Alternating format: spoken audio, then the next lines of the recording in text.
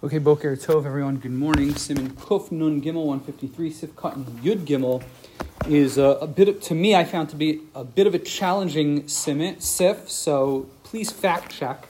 You have to read the Ber Halacha and a couple other sources to try to really figure out what's going on. This is my best understanding of what's happening in this sif, which I don't fully understand. We've seen in the past the halacha is Ma'alin Makodesh Maridin. In certain situations, a community can sell their shul, can sell their ark, can sell the bima, but there's a certain progression of in what situations you can sell it for.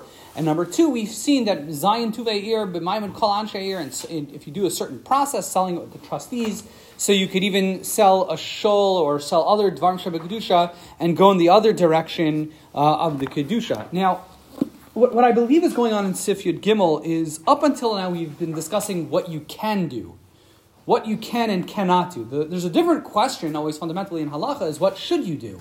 Just let's say, for example, if I have the 7 trustees of the city, so now you're allowed to sell everything. Is that what you should do? Maybe you can do it, but the question is should you do it? I believe that's what's going on in Sif Yud Gimel, but again, please fact check me for those who are interested. And I believe what's going on is as follows. It says, Gavu most of Beis HaKnesses as well lahem dvar mitzvah. Let's say they collected money to build a shul, and then some other mitzvah arises. So Motzian Ba'am Hamo. So at least according to the Magen Avraham, you can now, the halacha is it's fine. There's nothing wrong with using that money. If all that happened was that there was a fundraiser, so you can use that money for other mitzvahs, provided that you follow all the laws of that we've seen earlier. But there's nothing wrong with doing that.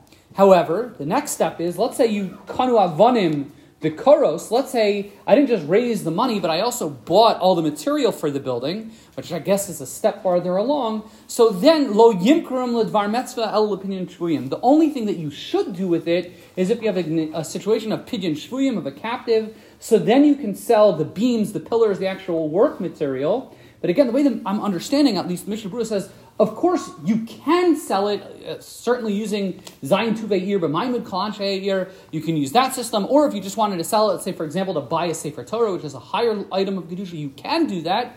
But I believe what the Mechaber, according to Mishnah Berurah, is saying is that you shouldn't do that.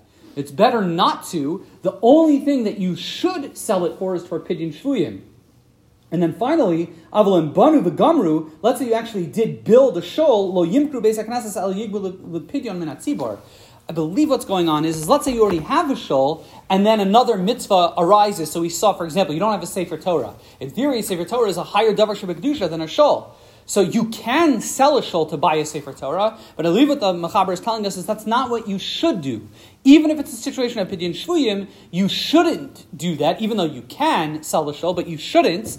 Rather, what you should do is try to raise funds in other means. Do a different fundraiser. Try to get the money in a different way. And the Mishnah Berurah in a different place points out, let's say you can't, so then you definitely should sell the shul for Pidyon Shvuyim, which means the whole siman is talking about when you can raise money. It's a little confusing to me. I'm not exactly sure what if this is exactly the shot, what you can do versus what you should do. So again, if anyone has a better reading of Sif Yud Gimel, please let me know.